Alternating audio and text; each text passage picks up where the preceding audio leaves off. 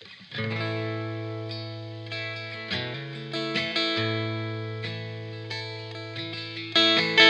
is grand, you tickle down. The whole world is your friend. You hang your hat and kneel so high that you can't get it down again. Then life gets tough, had enough, and it brings you to your knees. Open up a window, let the blues fly out on the wings of a melody. Keep on singing. It don't matter if you're singing a lonely song. Keep on singing. If you keep on singing, somebody's gonna sing along.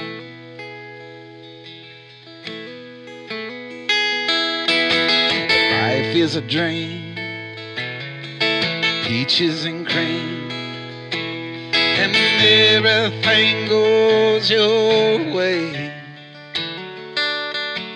Well, you just assume that your dreams come true. It's another perfect day. The night creeps in, things get grim.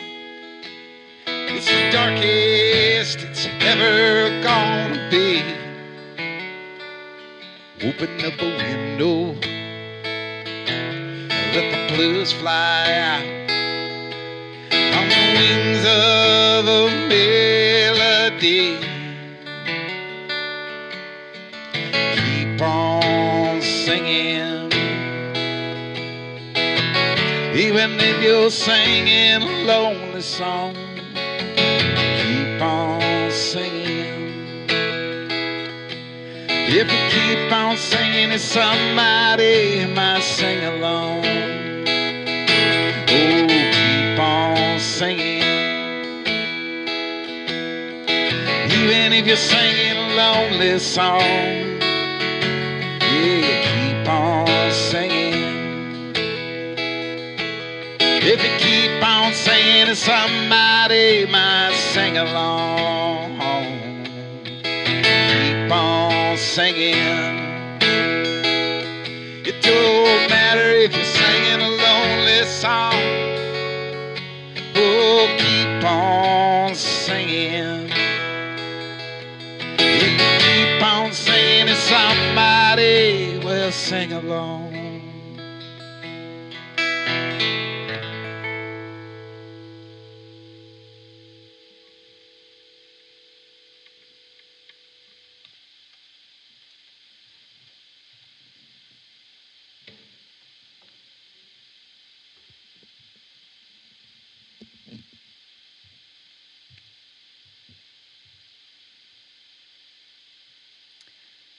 Good afternoon. I'm Pastor Stephanie.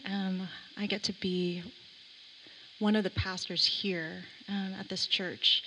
And I wanted to let you know on behalf of Jordan's church family that you are welcomed, you are embraced, you are loved, and you belong.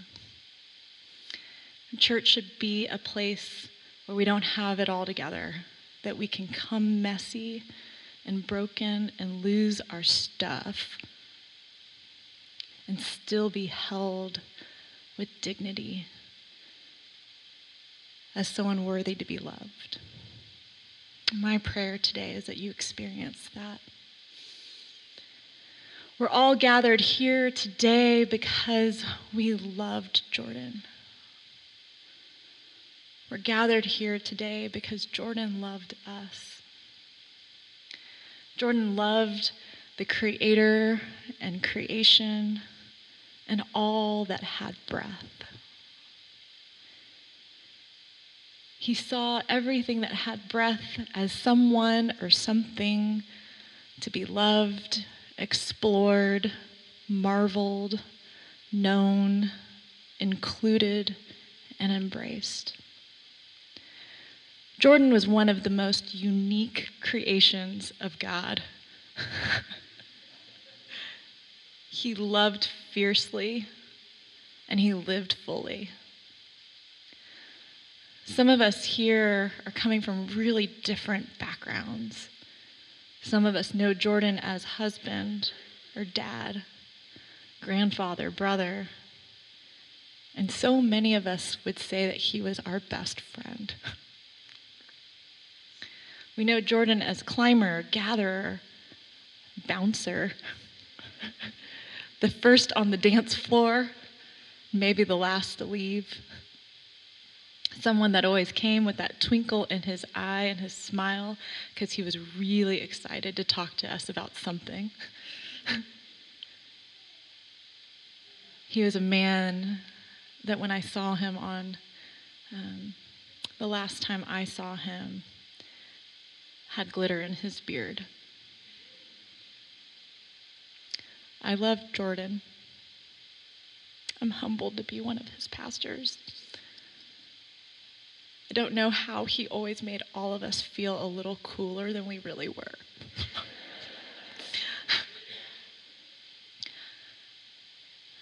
Dr. Renita Weems says that there's a sanctity of inarticulate prayers. So it's okay if we don't have the right words or any words. Just know that you are loved, and God hears your wordless words that are coming from your heart. Let us pray.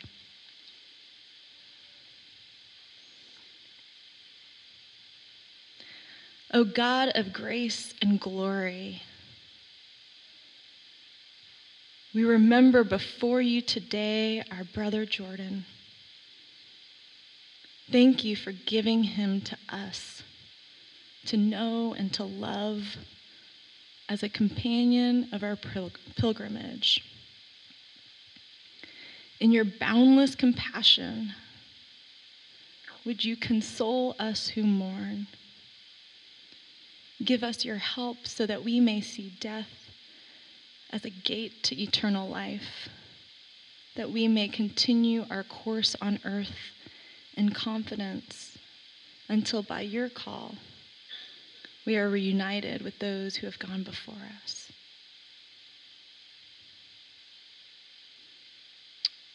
Wrap us in your love today. And we pray this in your Son, Jesus Christ, our Lord. Amen.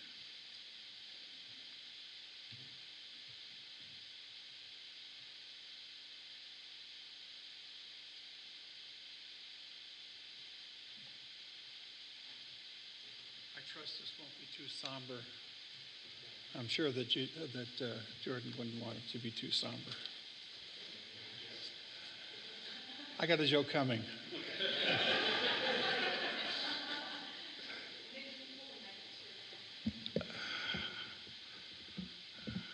Okay, I'll have to get down like this.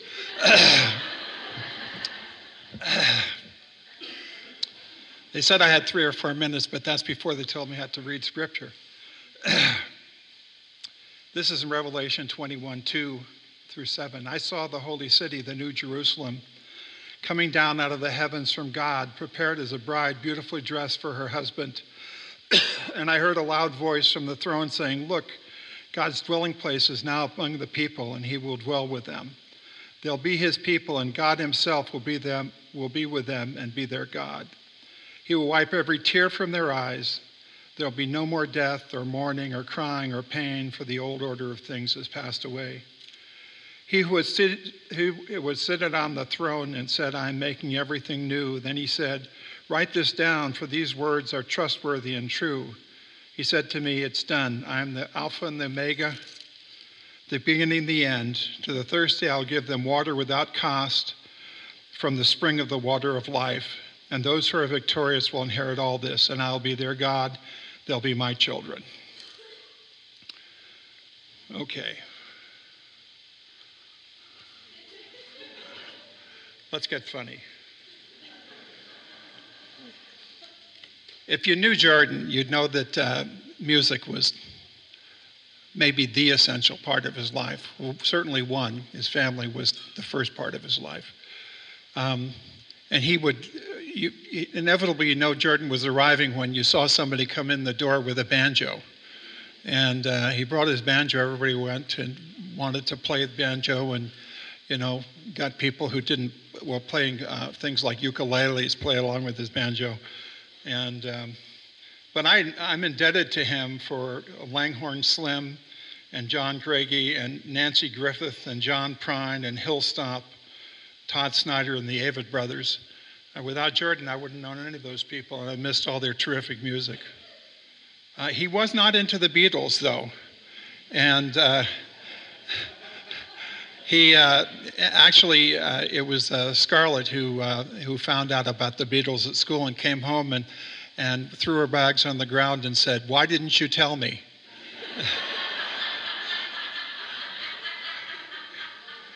And, Jordan had his reasons. But he was always in the leading edge of music, and playing being involved at the Wonder really gave him a chance to see all the new things that were coming through. And he never stopped being affected by new music and by new people, and he was absolutely marvelous in the way he related to all that stuff. I was going to say something about him being adventurous, but I haven't got time. And the Rock Squad basically can speak to that more than I can, that's for sure. I will say that the thing that Jordan was to me, and he was the best friend I've ever had, and I know that many of you considered him your best friend, and he was a big man. He had a lot of best friends, I think, And but Jordan was a visionary. He wasn't just bright because he was bright. He wasn't just articulate because he was articulate. He wasn't just well-read because he was well-read. But he put this all together in a vision for the future and for the present that was remarkable. And if you could get past the questioning stage of it, where he would basically, I don't know if it was Socrates or Aristotle who had the questioning method, but Jordan certainly lived in that particular method. And his questions were insightful, often not understandable. But he kept me on the leading edge all the time. And this is one of the books. He used to give me books, and, I'd be so completely confounded when he gave them to me. I would look at them on my shelf for months and months and months and said, how in the world can I possibly read that?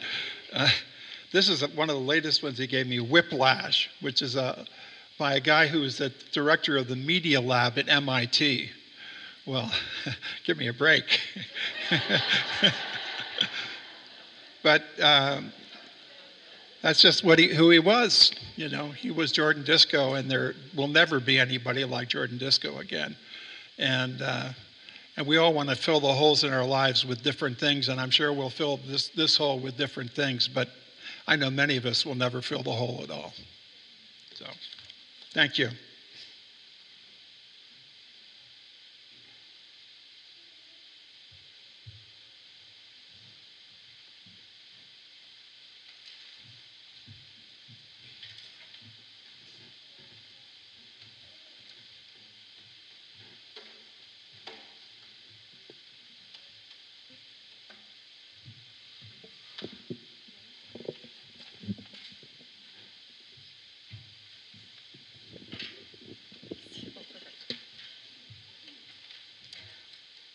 My dad decided to take a banjo lesson for the first time at the ripe old age of 61-ish.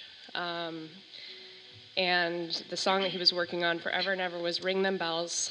And he would get tiny little bits of it and be so excited, show it off. It'd be like 10 seconds of picking, and it was beautiful and wonderful, but he was so excited about it, worked on it forever, and this is that song.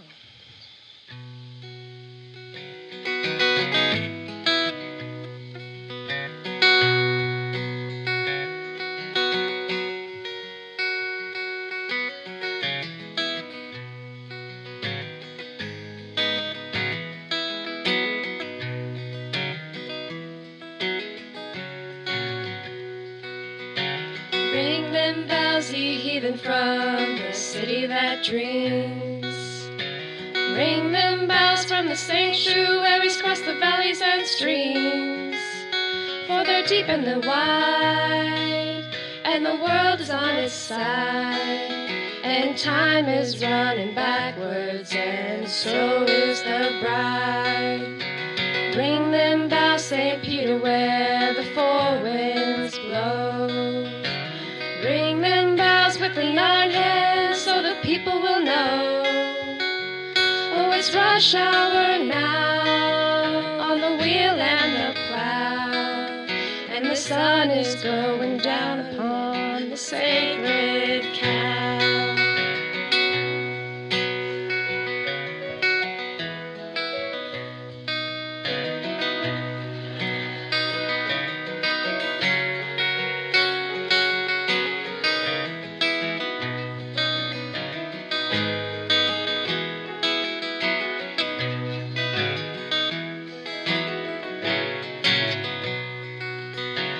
Ring them bells, sweet Martha, for the poor man's son. Ring them bells so the world will know that God is one. Oh, the shepherd is asleep where the willows weep, and the mountains are filled with lost sheep. Ring them bells for the blind and the deaf. Ring them bells for all of us who are left. Ring them bells for the chosen few who will judge the many when the game is through. Ring them bells for the time that flies, for the child that cries when the innocence dies. Ring them bells, St. Catherine, from the top of the room. Ring them bells from the fortress for the lilies that bloom. Oh, the lines are long, and the fighting is strong, and they're breaking down the distance between right and wrong.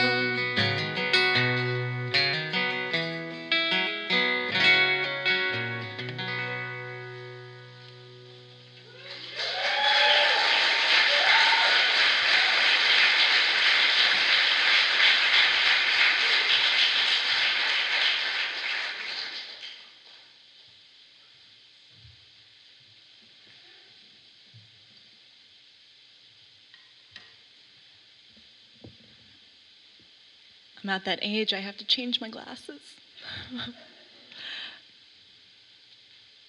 Jordan Disko began his remarkable life on June 30th, 1957 in Birmingham, Alabama.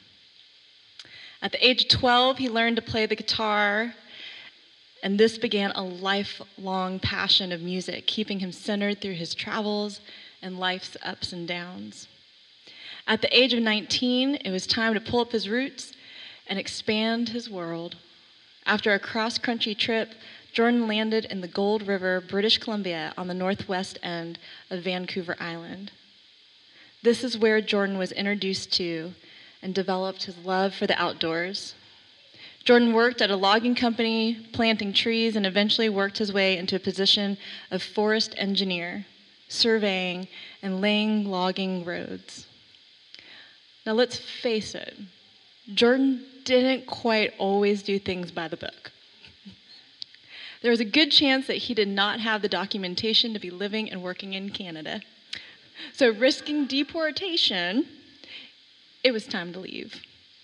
I've been hanging out a little bit with his Alabama family, so if you hear my Texas accent come out, I don't apologize. Well, Jordan found himself in Portland, Oregon, apprenticing as a carpenter, which led to his own contracting business. During his early Portland years, Jordan became part of the Portland roller skating scene. I'm just picturing the short shorts, right? In his free time, Jordan and his friends would ride the bus up to the zoo and bomb down to Council Crest down to downtown Portland. The early 80s recession hit Jordan hard, and there was not too much to do as a carpenter. Jordan moved to Colorado in search of work, and he picked up a few new hobbies along the way, including skiing, rock climbing, and mountain climbing. He landed in Crested Butte, where a broken back from a ski injury allowed him to add ski area DJ to his resume. This is where he met Deb. And it wasn't too long before she was smitten with his charm, adventurous spirit, passion for music, and ability to fix things. They were in love and soon married. If you guys know anything about them, they never stopped being in love. They eventually moved back to Portland and started a small business at Saturday Market selling Hawaiian print dog collars and raising 3 girls. As probably their marketing. Jordan loved his family, friends, community, and city. Driving around Portland, it was common to hear him point out buildings that he worked on back in the day in the carpenter days. The man was part of Portland, and Portland was part of him. Not wanting to get stale, he was always in search of new and interesting music, restaurants, and breweries. He learned to play the banjo, loved on his family, traveled, and spent most of his available free time outside or playing music. His appreciation for the environment was unmatched, and he had no trouble telling you when he thought that you didn't respect it enough. He had a great passion for the underserved and struggling. He had many grand ideas to help and heal our broken world. His ideas were too often grand for one person, and it would require all the brightest minds to see them come to fruition. On a perfect Oregon summer morning, Jordan was mountain biking with Chris on the Sandy Ridge near Mount Hood. Near the end of the ride, he suffered a cardiac arrest. Despite heroic efforts from his friend Chris and the paramedics, Jordan did not make it.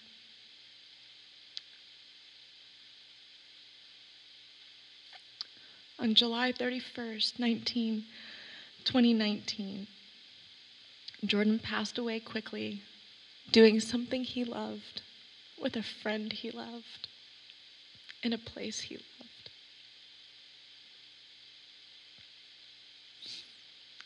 Forever, Jordan will be on Mount Hood.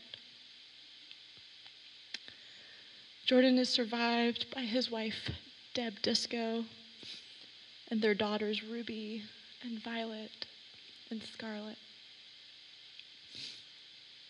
His daughter, Lori Disko, his son, Rod Disko, and his wife, Rod's wife, Jennifer.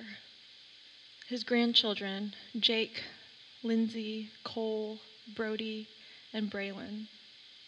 His siblings, Blair Harris, Michael Disko, Jeffrey Disko, and Amy Disko.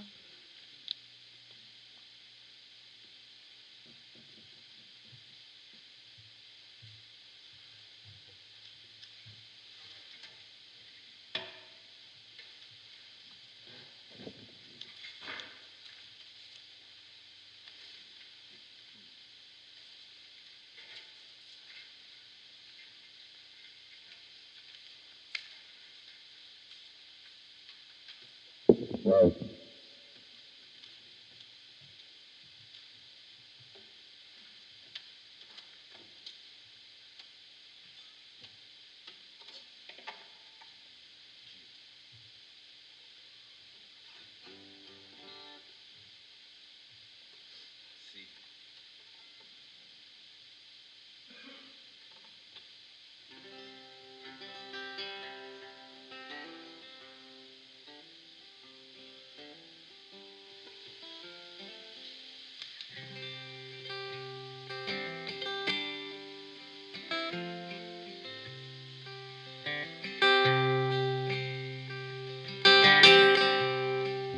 up this morning to a garbage truck.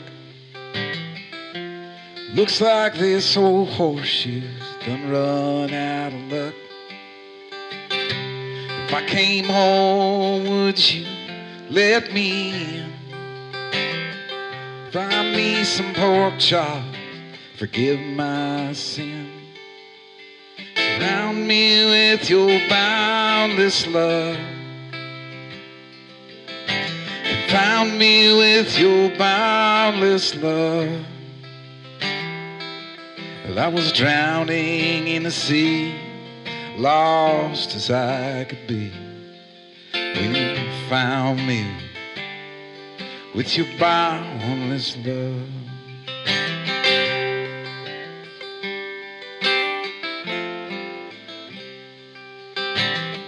Sometimes my old heart's like a washing machine, bounces around till my soul comes clean.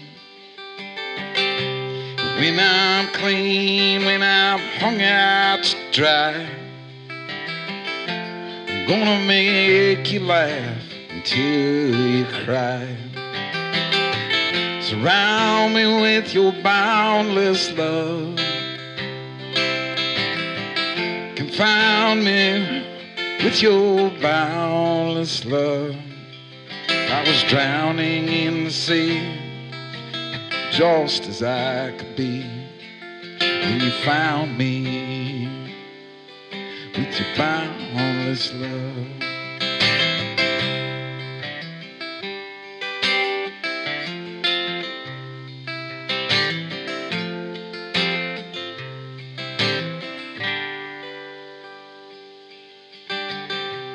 If by chance should find myself at risk, falling from this jagged cliff, look below and I look above, surrounded by your boundless love. Surround me with your boundless love. Found me with your boundless love. I was drowning in the sea, lost as I could be. You found me with your boundless love. I was drowning in this sea, I was lost as I could be, when you found me with your round in love. Surround me with your boundless love.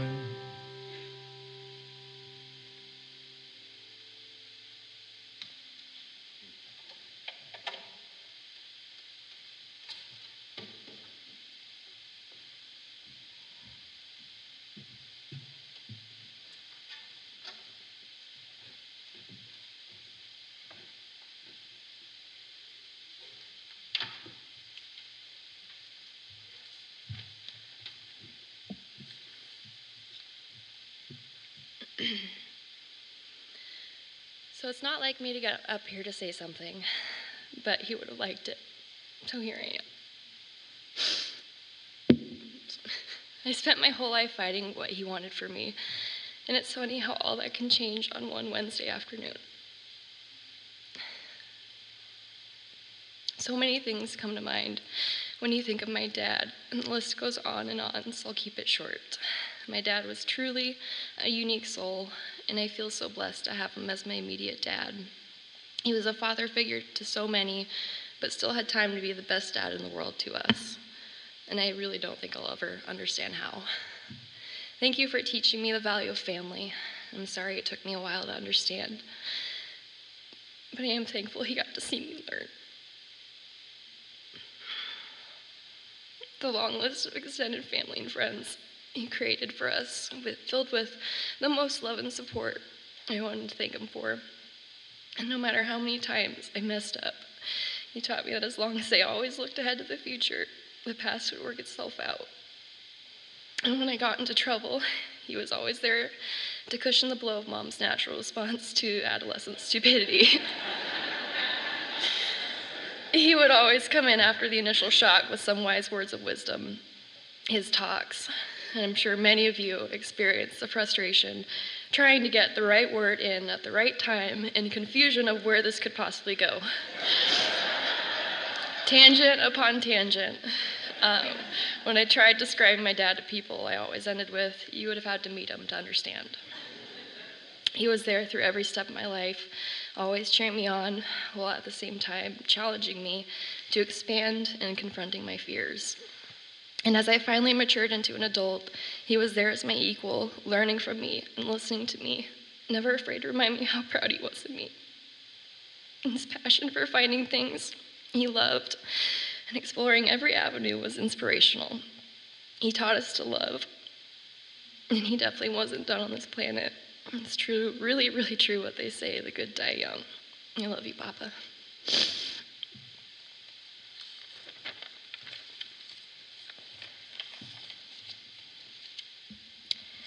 22 years is not enough time at all. And there are a lot of things I'm heartbroken that I didn't get to do with him or learn from him.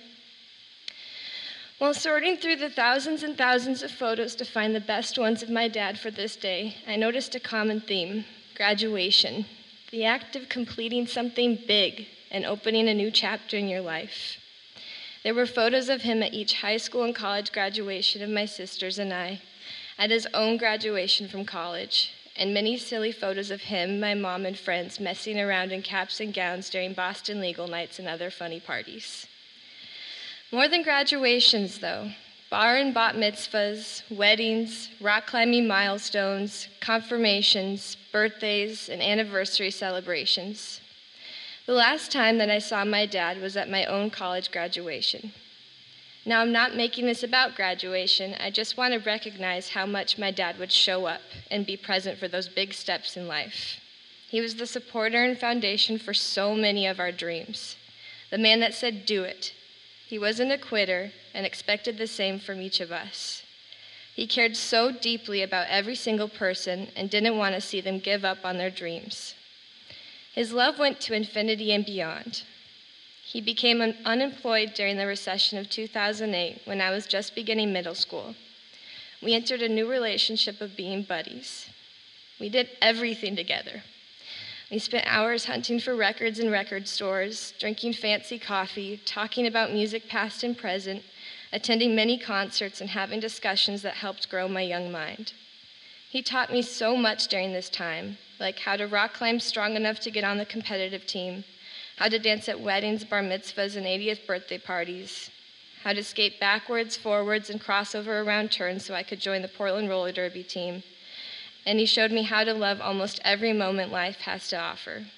He started packing more of my lunches when I was in middle school, and he would put healthy food and notes into each one because he cared so much about my mental and physical health. I saved a lot of those notes, and I wanted to share 2 of those with you guys. One is, "How is your lunch, Scarlett?" Noodles. I wish I had some right now. If you took all the noodles in your thermos and stretched them out on the ground, they would reach to New Seasons Market. Love, Papa. And another one, "Happy Friday. May the bluebird of happiness fly over you and not poop. Love, Papa."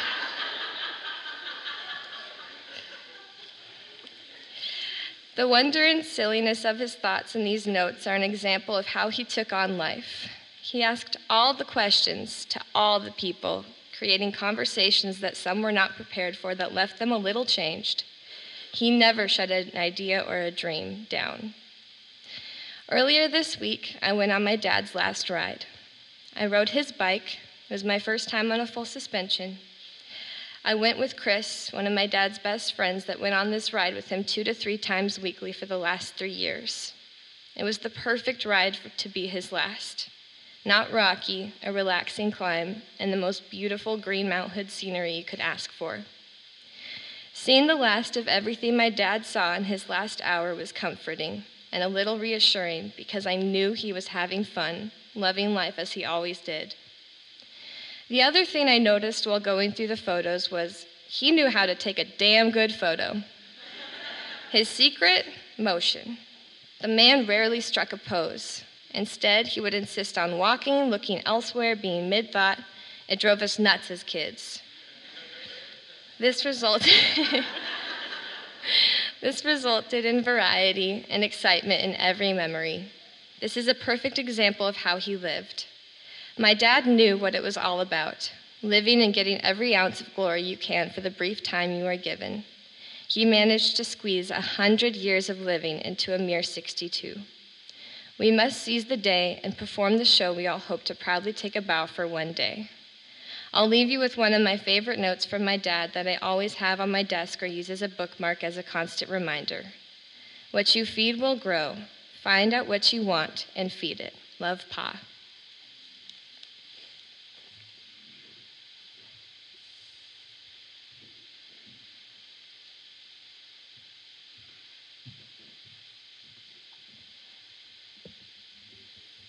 Who could use a cold beer right now? I'll have you know it's not Jordan's fault that there is no beer in here. If he would have had his way, we would have had taps kind of over there in the back, and you would have all been free to refresh yourselves whenever. I'm Mark. I'm one of the pastors here. I had the privilege of serving as Jordan's pastor, and that was one of the first suggestions that Jordan came to me with. When you're a new pastor, you get a lot of suggestions in a place, but his was the most intriguing and exciting, and probably not the wisest to do my first year here. So it's probably more my fault than his that you don't have taps ready and available. Jordan longed for you to know that you were loved. Jordan longed to take down any barriers between you and him and between you and God. Jordan was a guy who participated with zeal in the church and with his own unique spirit. And it came out of this overflow and an experience that he consistently told me about. We'd meet every so often for coffee, where I'd get peppered with questions and ideas. But one of the things that Jordan would tell me about is he'd say, Mark, I've had an encounter with God. I've had this experience with God that changed me. And that's why I'm here, because I know it's real. He knew that God was real, and he had an encounter that changed him. It reminds me of a story from the Bible about Jesus. And let me say, I think of Jordan as the kind of person who was for the people that Jesus was for and against the people that Jesus was against. And Jesus was usually against kind of religious-y church folks, so sometimes he was against some of us here.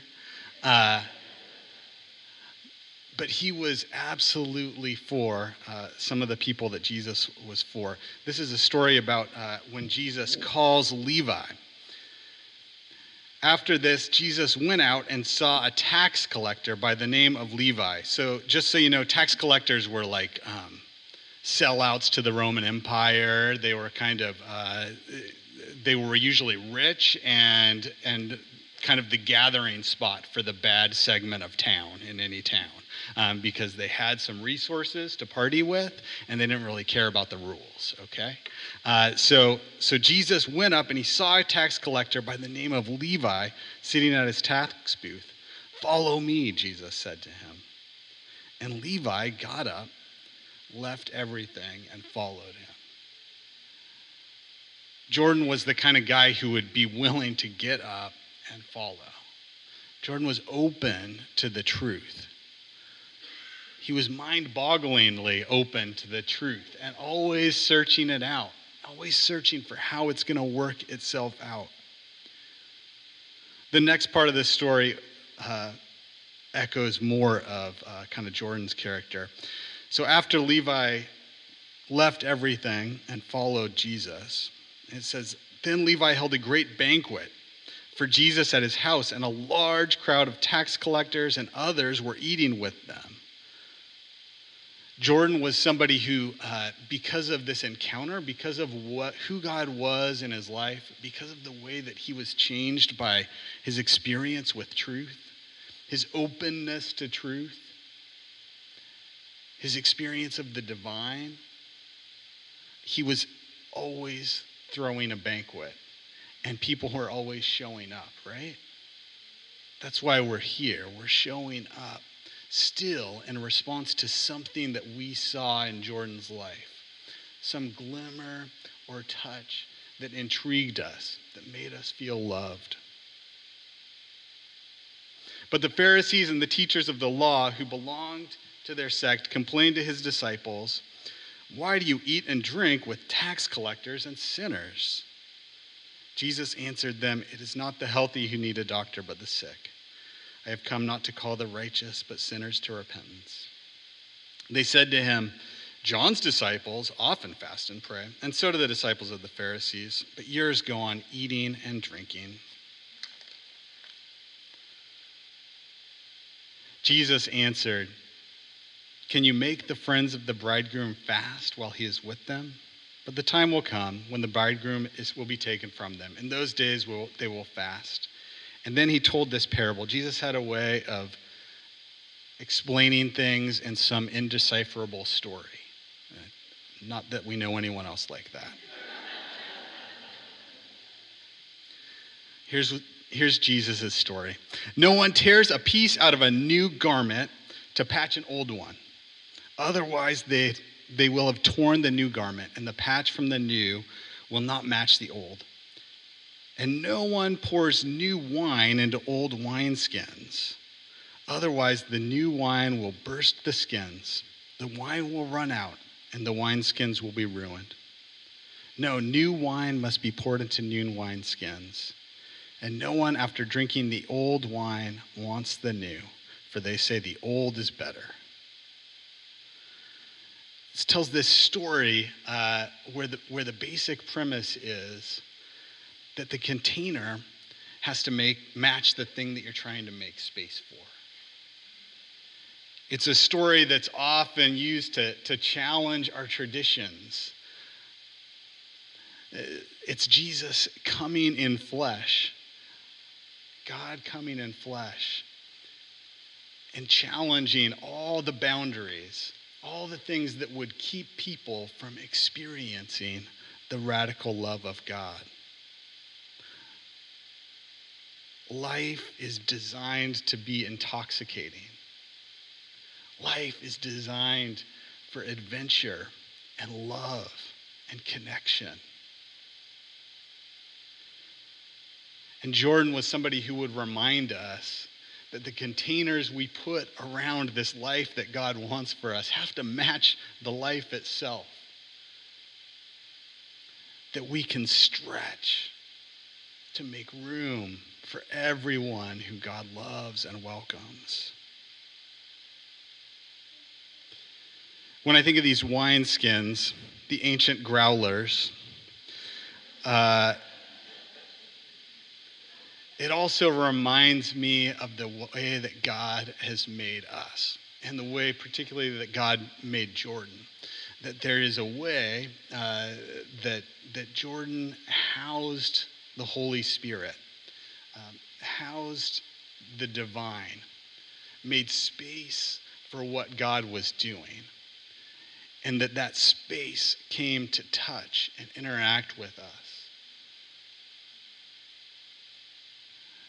Jordan was a wineskin or a growler that held what we needed in a form that we could manage to connect with the divine.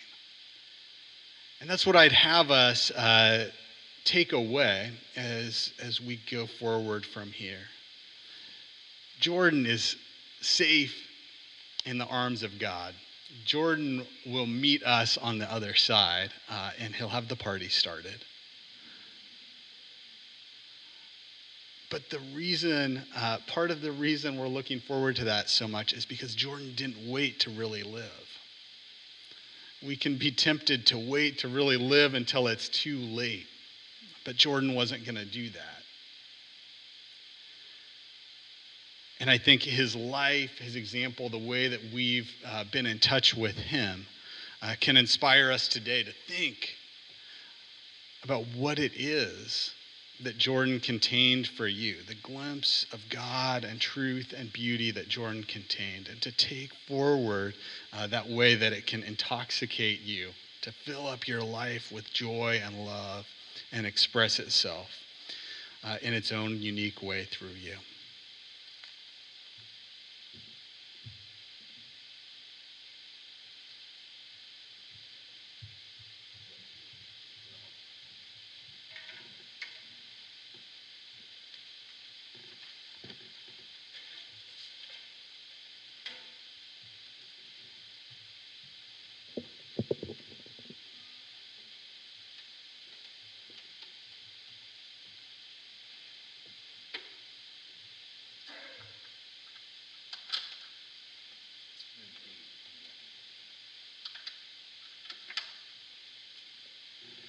My name is Chris. I learned something about Jordan today. That he would never talk to me about something he didn't like. He would only talk about things that he loved and were passionate about and stuff he wanted to turn me on to. So today I'm really lamenting I never got the chance to complain about the Beatles. With Jordan, we could have had a lot of fun. Can I just say that this is so Jordan. I just met Chris in the parking lot after church today, and I was supposed to sing the song, but I couldn't practice when practice was. So Chris says, well, let's just practice now. And Brian said, that's so Jordan.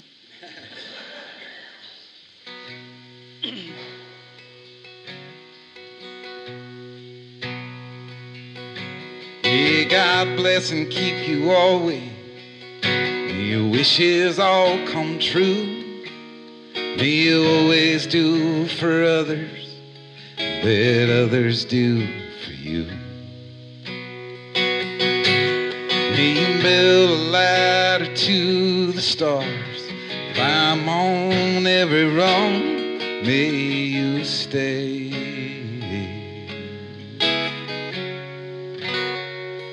forever young.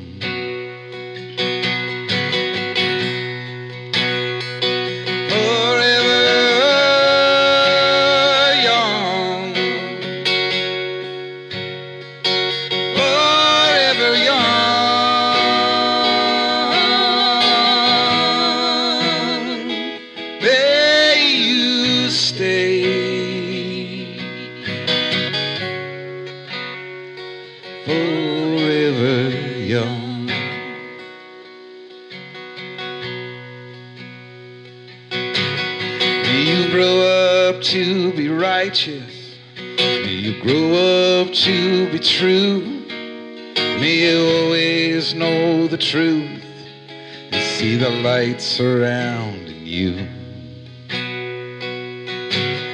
May you always be courageous, stand upright and be strong. May you stay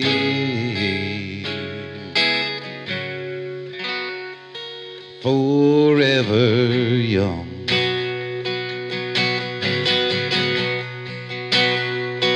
Forever young. Forever young.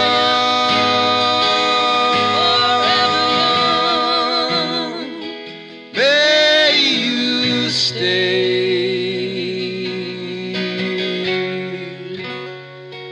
forever young.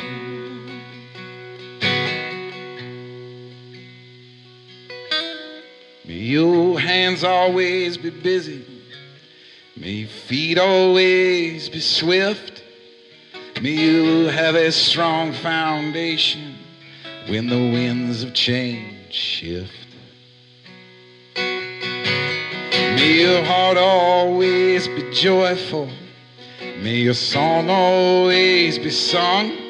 may you stay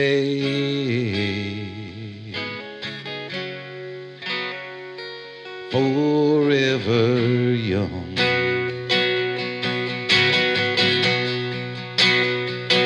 Forever young. Forever young.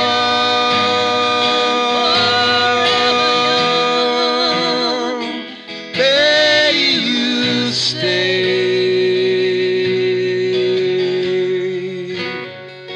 forever young.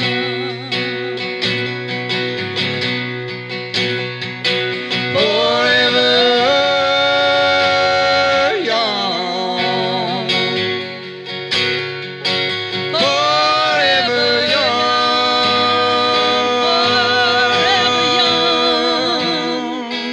May you stay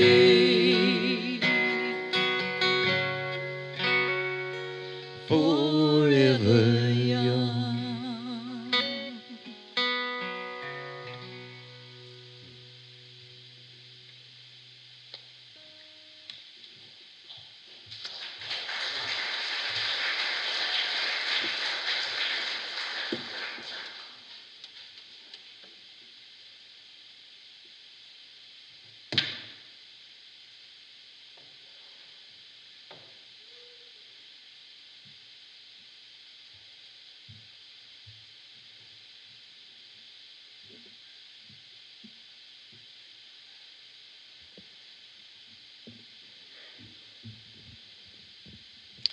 Hello, everyone.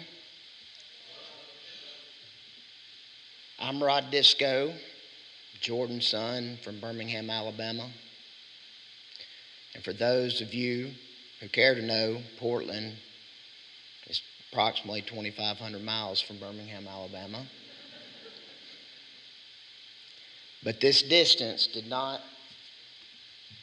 stop Jordan from being an awesome influence, a mentor, an inspirer, thought provoker to all the family members in Alabama. I wanted to speak at his memorial. I'd given memorial speeches and eulogies before. Putting this together has been the most emotionally difficult one I've ever tried to do. When I sat down a week or two ago to put my thoughts together, it became apparent this was going to be a daunting emotional task to do Jordan justice at his memorial. I started thinking, where would I begin? Where would I end? What to include, what not to include. I wrote many notes and many thoughts down. I discussed it with my wife and 3 boys. I discussed with Jordan's oldest daughter, Laurie, her daughter, Lindsay, and my mom. Meanwhile, I'm seeing all these articulate, awesome posts on Facebook from Disko family and Disko friends talking about Jordan, and the whole time I'm saying, yes, he was this, and yes, he was that, and awesome. He was such a complex and unique person.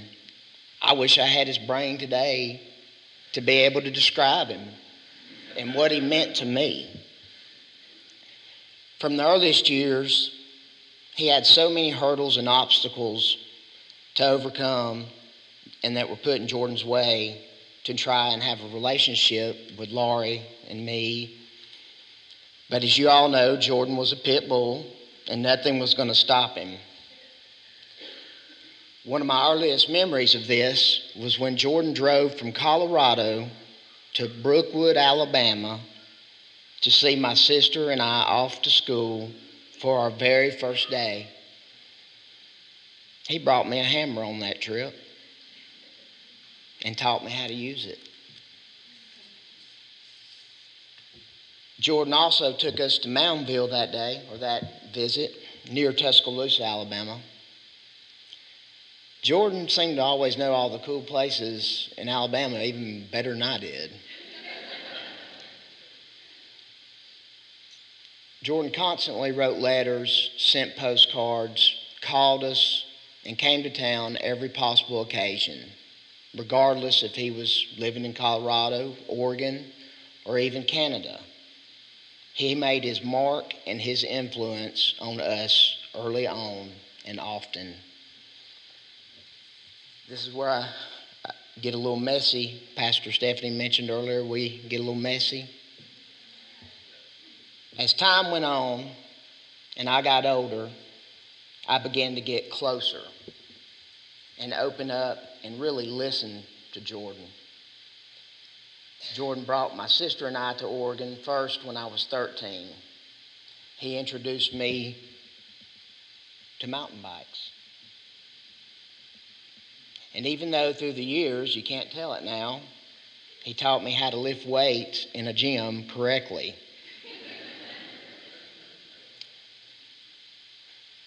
He and his side of the family taught me about exercising, eating healthy, taking vitamins, just taking care of yourself. Be kind to yourself.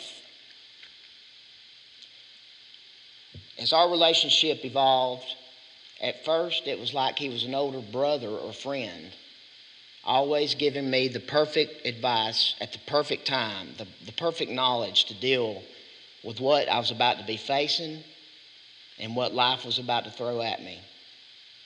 He always seemed to be a step ahead of what was about to happen. And that remained true my whole life. That continued for years. And as those years went by, he went from Jordan to concept, which maybe only he knows what I mean by that, to my dad. Through this time, he cracked the code of having a special relationship with all of his kids and grandkids, nieces and nephews. Our dad could connect with people better than anyone I have ever met in my life. And the most funny, happy, energetic, charismatic, brilliant man that I ever knew. I'm biased, but hey. He always swam against the current and pressed the envelope, living life to the fullest. Always pushing us to be a better version of ourselves. And I could carry on and ramble on. I didn't know how much time I had, but I'm going to leave or mention a couple of thoughts that Jordan left me with to ponder through the years.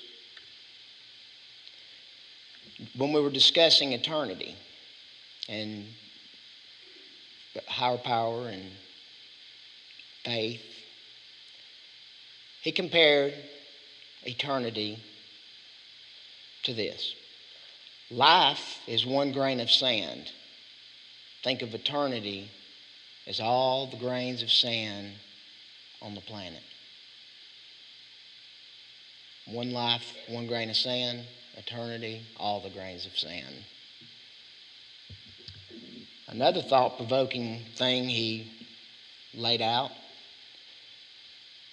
the three most similar events in life: a wedding, a birth, and a death. And I thought about that for years and experienced all three. And the best thing I could come up with was, I agreed with him. And I thought, new beginnings, they're ceremonial, and they're emotional. But he always made you think. And no matter how you came at him, if you thought you knew what you were talking about, you better know what you're talking about.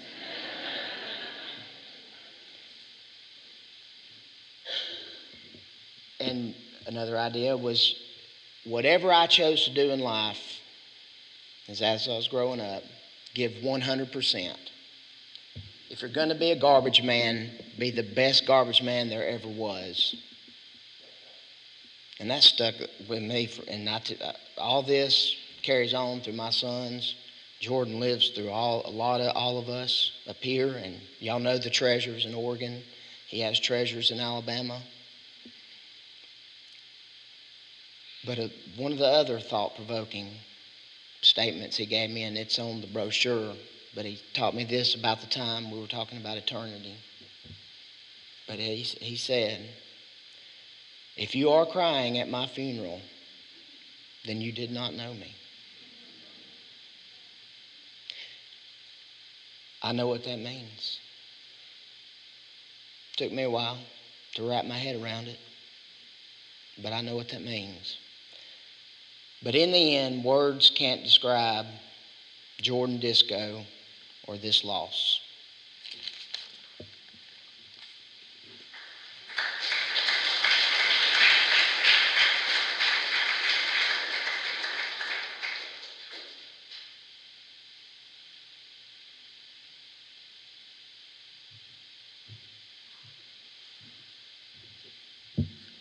Rod, that's a tough act to follow here. I know you said if we really know Jordan, we wouldn't be crying, but I got to be honest, it's going to be hard for this group up here. Stephanie said it's cool, though, so I'm good. I got my ammo. No booze yet, not yet. That's at the after party later, which is really where we all met and why we're standing up here. So a few of us are going to say a couple words and then a little thanks to Jordan or a goodbye. This special group of friends here are from Jordan's climbing community. And we all met at different times during the early millennium, clumsily, nervously working our way through plastic holds at impossible angles inside this tiny little climbing gym not far from here where the after party is over at Stoneworks. At some point, we all banded together. Many of us meeting after Jordan had cornered us somewhere for about 45 minutes.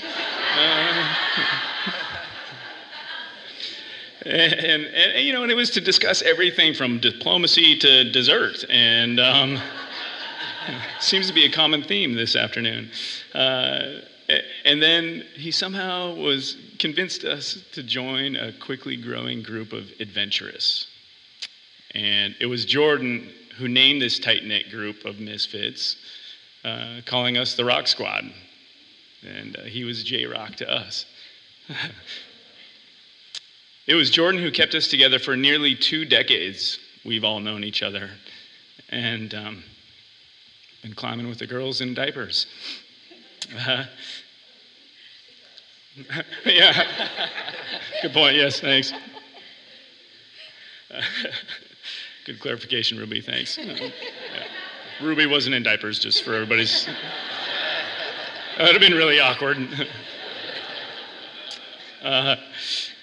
So despite our individual paths through marriage and children, mortgages, careers, Jordan never led us stray so far from one another that we couldn't stay abreast of all the most important parts of our lives and bring us together during the most important times.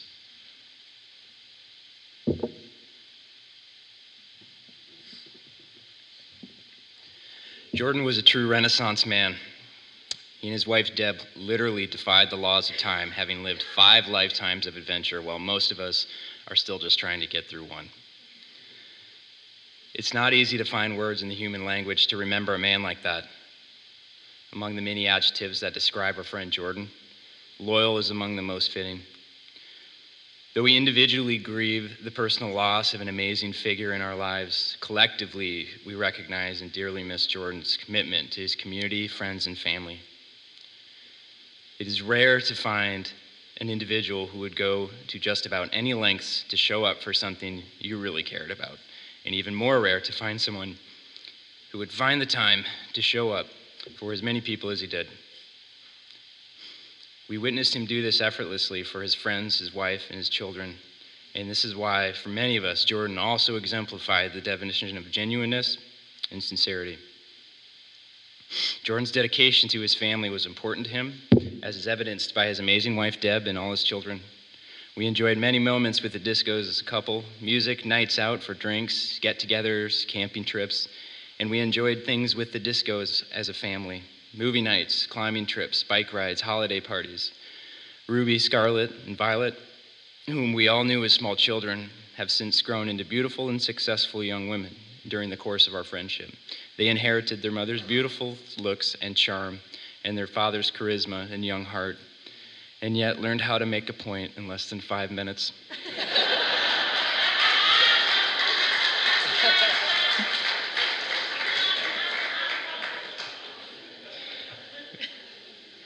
We love them and grieve for their loss. If losing a friend this dear to our hearts saddens us to our core, we can't imagine the pain they must endure at the loss of a father and a husband. We're here for you all and want you to know we grieve alongside you.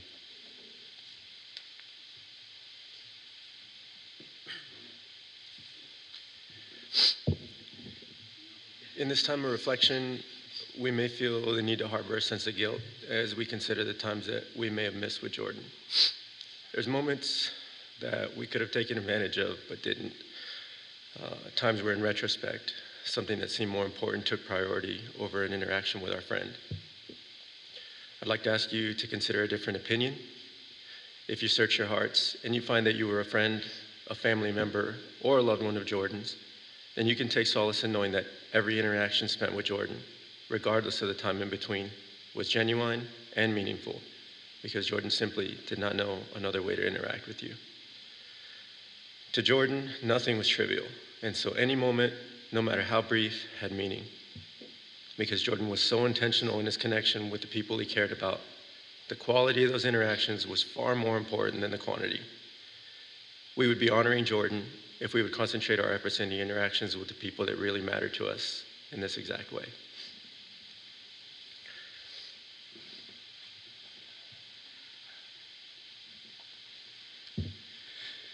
So there's a quote from a Serbian poet, Stojanovic, that reads, "One hand I extend into myself and the other towards others." We interpreted the quote to be about generosity. A true craftsman, Jordan's best tools were his hands. They were built like bricks, callous from decades of hard work and fun and craftsmanship, and yet he could be incredibly gentle and compassionate with them. From a handshake to a hug, to a head scratch for his favorite pets. He used them as a form of expression with everything that he touched. Music, construction, sports, everything Jordan laid hands on became a work of craft and patience. And much like his works of art, he lovingly crafted his way into our hearts and we will forever have the memories of him etched into our soul. At this time, there's a few people here, I think, that want to just say a little something. And we'll just open mic night. I'll turn the mic first. Thank you for helping me slow down when we were hanging out, showing me that life and friends are more appreciated and enjoyed that way.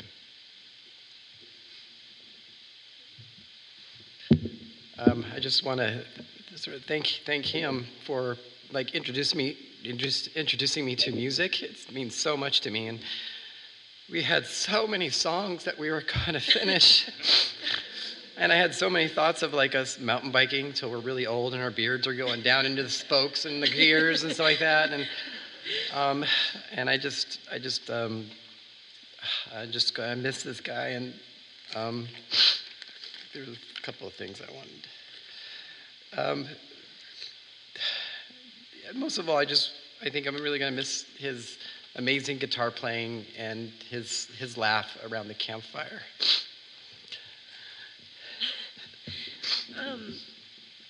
That Wednesday, I don't know why Chris and I ended up being the ones that day, but over the last couple weeks, being with Deb and the girls, I wouldn't trade any of that experience for anything. And I fell in love with my husband all over again, with his courage and his resilience and his love for his best friend and what he went through that day. And just, I love you guys so much, and we'll keep partying on and keep camping on, and we're going to be okay. Love you guys. Love you guys.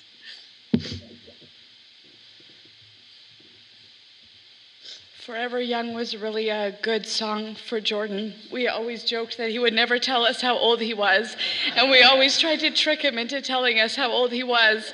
We did finally find out, but really, when you look at the pictures, you realize that though Jordan aged, he was still forever the same. And he brought joy and excitement in everything he did.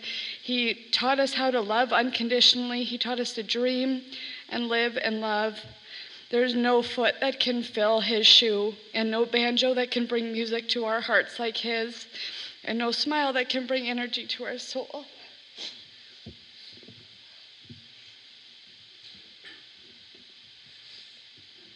Last thing I would like to say is I know that Jordan has passed on to a better place right now, and sometimes I often wonder if now that he's passed on to a better place, finally all the answers to all the questions that he's ever had have finally been revealed to him. And if that's the case, I really hope that in his own way, along the way, he can drop a little bit of knowledge for us until we can catch up to him. And if by chance in this moment he is sitting with the Creator who has the answer to it all, I really hope he talks your ear off till we get there.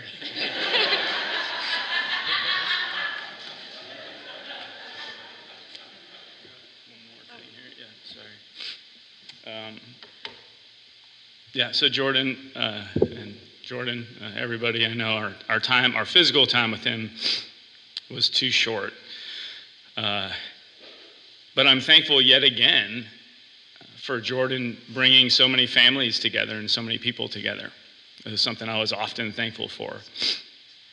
And Deb, girls, love you guys. And Rod and everybody from Alabama. Well, I don't have that accent yet. I'm sure I'm going to work on it. I look forward to working on it with you. Hopefully that was close.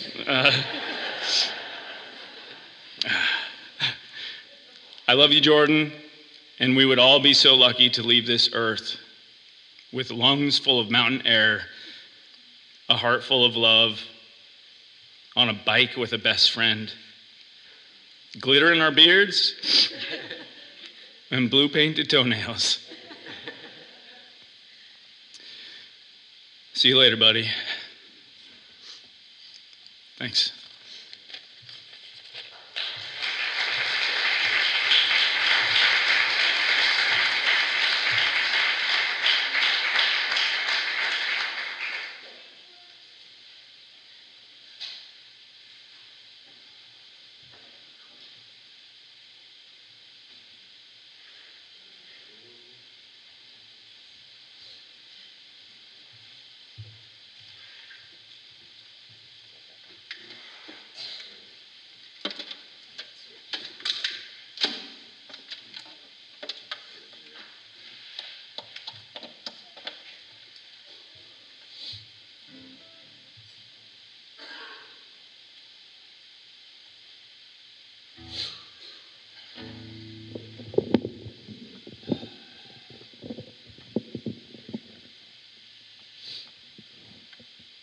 Hello. I actually just caught myself from saying, hey, y'all. There's nothing wrong with that. No. So we're Jordan's little brothers.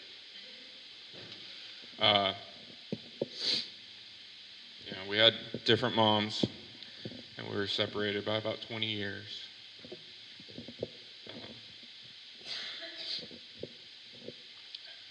But it was always very strange when we got to talk to him, because in spite of the miles, and the years that were in between us, we got to see ourselves reflected in each other, in a way that you only get with your sibling, And I just wanted to say too that, Jordan had one of the biggest lights of anyone, but you can see it in all of his kids.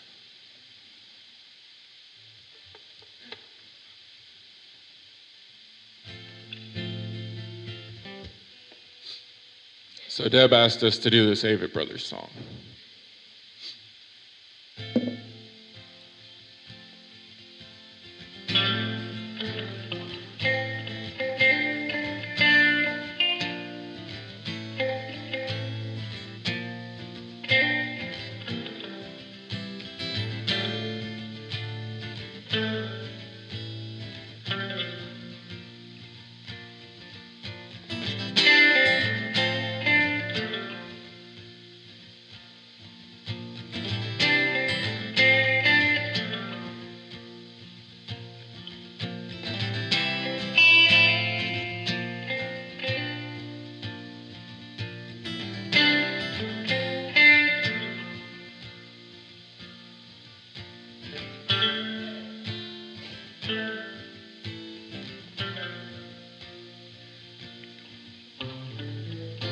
when my body won't hold me anymore, and it finally, lets me free.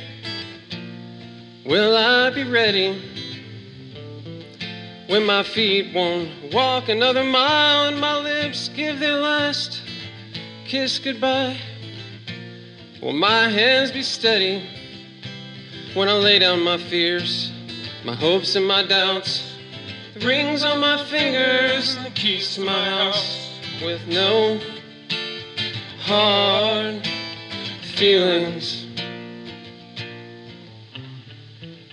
When the sun hangs low in the west and the light in my chest won't be kept held at bay any longer,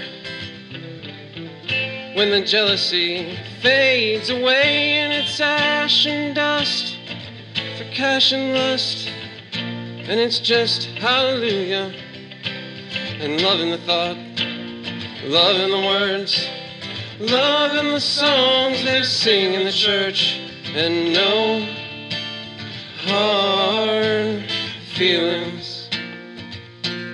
Lord knows they haven't done much good for anyone, and kept me afraid and cold, with so much to have and hold.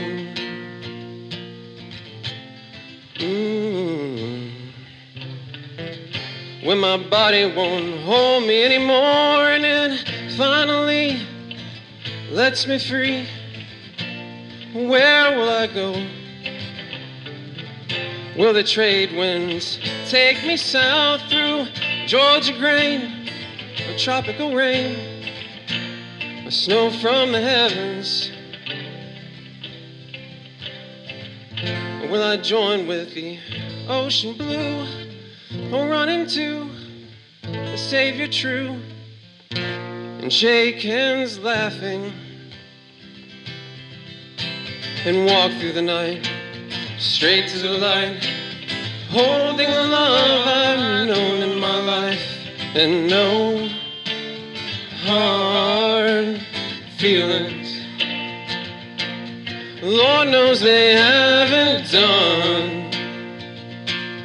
much good for anyone, kept me afraid and cold, with so much to have and hold.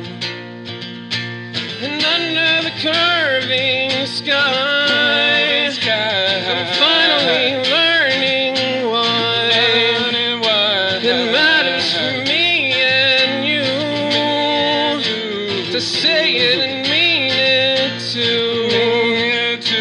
For life and its loveliness, and all of its ugliness, good as it's been to me, I have no enemies, I have no enemies, I have no enemies, I have no enemies.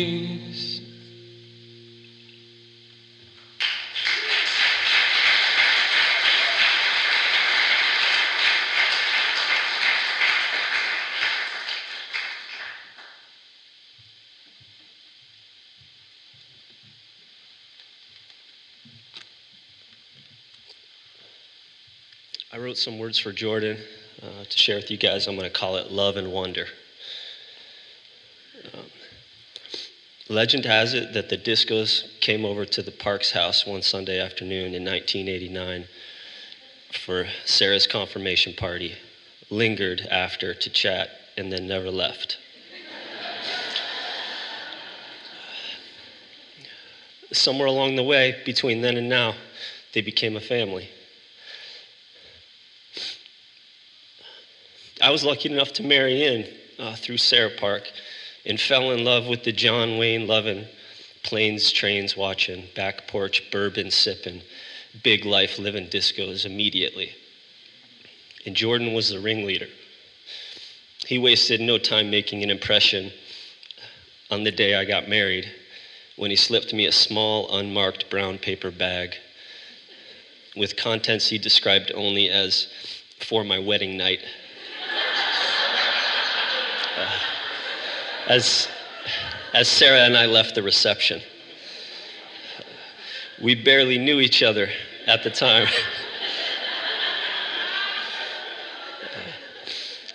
But that didn't matter to Jordan. After all, we were family. Mother Teresa once said, "The problem with the world today is that we draw the circle of family too small." Jordan was the exact opposite. His circle just kept getting bigger. Ask anybody who's ever been to his house for Thanksgiving, or any of these wonderful people here today from Alabama, or the Wonder, or Stoneworks, or the folks from West Hills.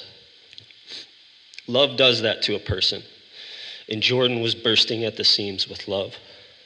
He loved in a way that made you know you belonged, and that he always wanted more. This kind of love, this kind of living, has an eternal quality to it that you felt when you were around Jordan. It's why most of us, even today, fully expect him to walk through those doors, holding a banjo case in his hand, ready with a hug and a new story to tell. Last time I saw Jordan was about 2 weeks before he died. I happened to be in their neighborhood after work, and I almost didn't stop by, not knowing if the Diskos were home, and if they were, fearing Jordan might rope me into a long, meandering conversation. So it's old hat now. Wouldn't be able to find my way out of. But I remember thinking I wouldn't get a chance to see them again for a while. And that Jordan was always so appreciative when you made even a little time for him. 10 minutes, I promised myself. When I pulled up, Jordan was in his driveway, proudly putting the finishing touches on a homemade retractable canopy for he and Deb's ever-evolving camping van. It was for Deb, he said. Bullshit, I thought. He was loving it. After 20 minutes, I was getting antsy, having blown by my self-imposed 10-minute curfew with no end in sight. When Jordan dropped one of his out-of-nowhere parenting gems on me, I'd come to rely on him for these types of things, to take my parenting to the next level. He started talking about how special it is to have brothers and sisters, how these are relationships you have your whole life, continuing long after your parents are gone. Not a new idea, but with Jordan, there was always a twist. In a way that only he could, he got this grin on his face. He looked around like he was about to disclose the location of a buried treasure. Leans in and proceeds to tell me that he and Deb have been conspiring over the last few years to keep their girls connected as they grow into their adult lives. Many of you know that Ruby, Violet, and Scarlett traveled to Vietnam together last summer. Turns out, Jordan and Deb had given them each seed money at Christmas for an adventure of their choosing. The only caveat, Jordan reveals, is that they had to do it together. At this point in the story, his grin broke into an unbridled smile. He steps back and he says, "Now how about that?"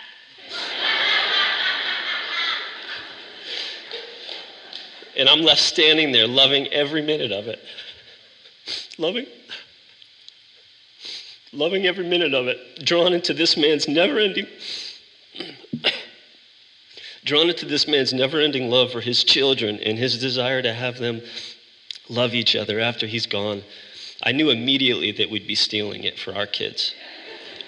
And I know now that this is what I'll miss most about him being gone. Jordan led me to the unexpected, to the what if, to the think about this. If Robert Frost took you down the road less traveled, Jordan nudged you down the hidden, wildflower-laden path you didn't know was there. I learned to love these wanderings.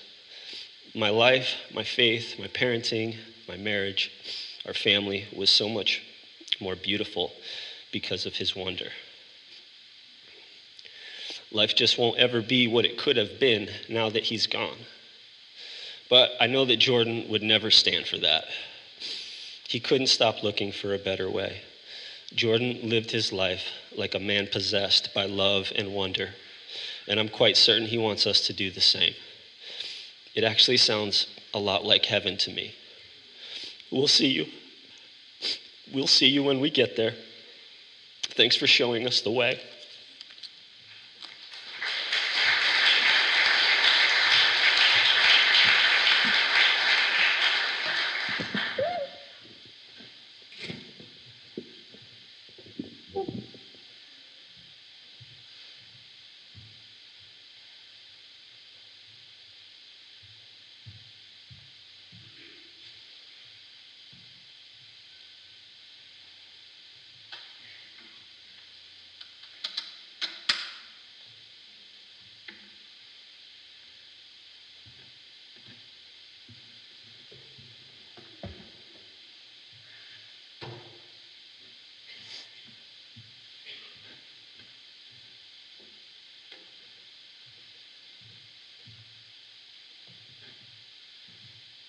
It's going to fall on me.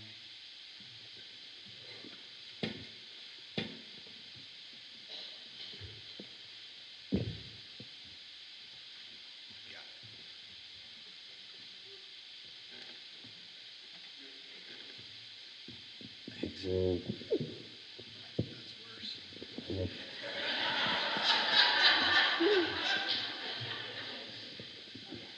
yeah, there we go. Sorry that took so long. It was comedic.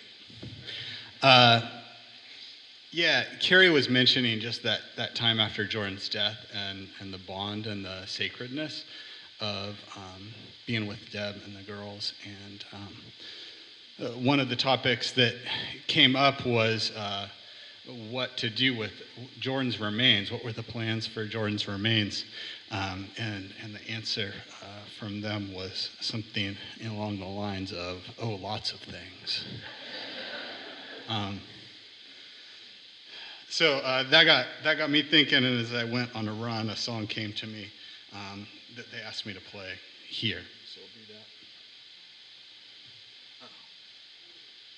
Is this muted?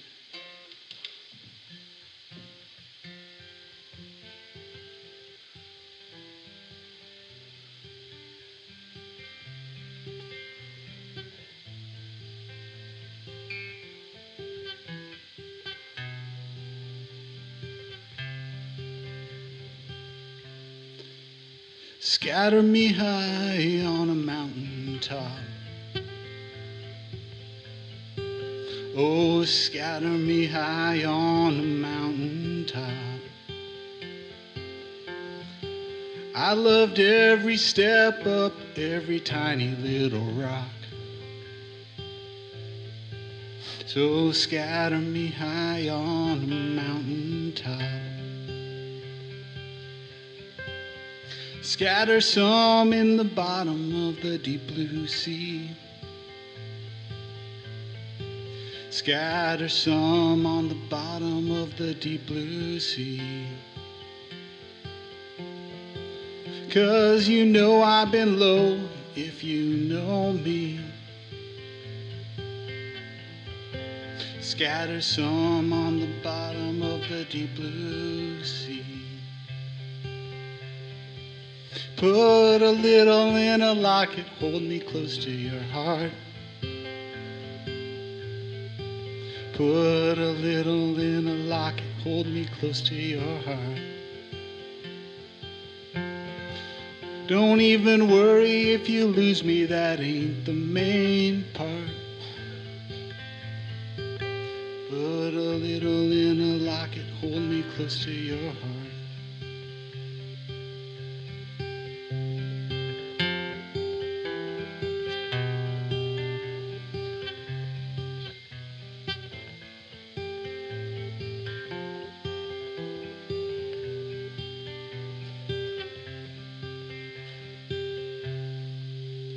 Hide me in the rafters of the studios. Go on, hide me in the rafters of the studios. When I listen to the music, want you swaying below. So hide me in the rafters of the studios. When old Jesus comes back, I'll be riding in tow. When old Jesus comes back, I'll be riding in tow. Then meet me up for a joint, Blue Bottle Grotto.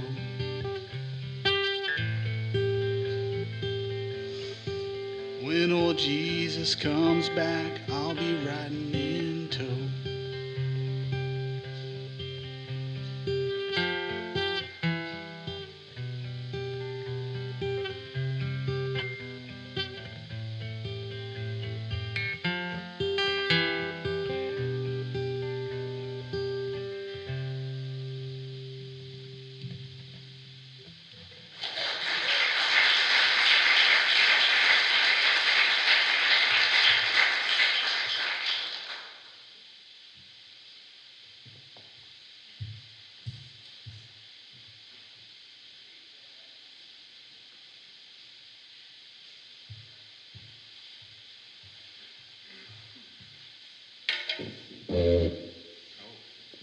Well, I'm sick of weeping, and I think that it's time that we start a party.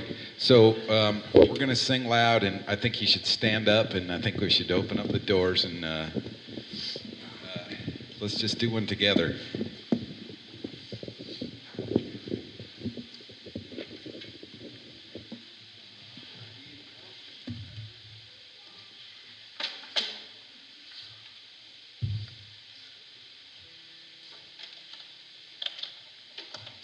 I hate being made to stand, so if you don't want to stand, sit down.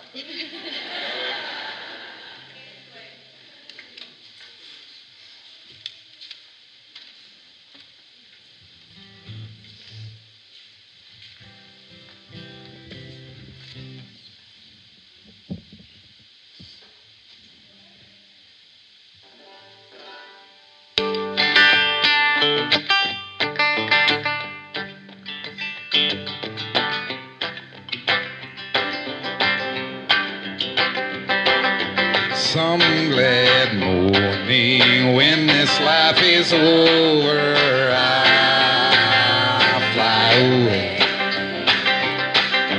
to a home on God's celestial shore. I'll fly away. Oh, I'll fly away, oh glory. Morning when I die, hallelujah, by and by, I'll fly away. Oh, when the shadows of this life are gone, yes, I'll fly away. Like a bird from prison bars that's flown, I'll fly away. Oh, I'll fly away, oh glory. I'll fly away in the morning when I die. Hallelujah, by and by, I'll fly away. Hey, play that piano, man.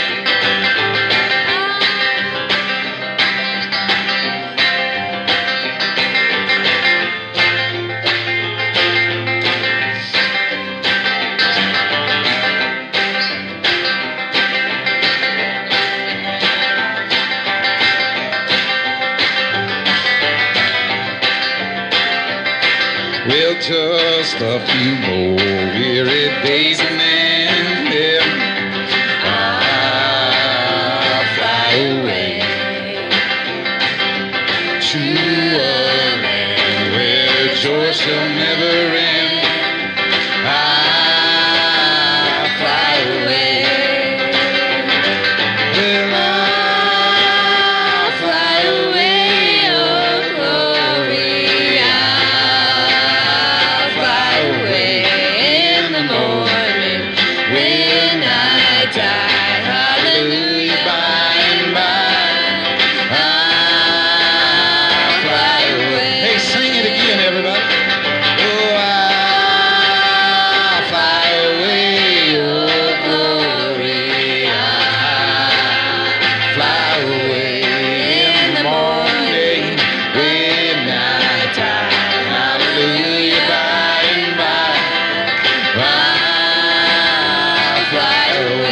Shall we just sing together? Oh, I'll fly away, oh glory. I'll fly away in the morning when I die. Hallelujah, by and by. I'll fly away. I'll fly away, oh glory. I'll fly away in the morning when I die. Hallelujah, by and by. I'll fly away. I'll fly away. Yeah, I'll fly away. One more, everybody. I'll fly away.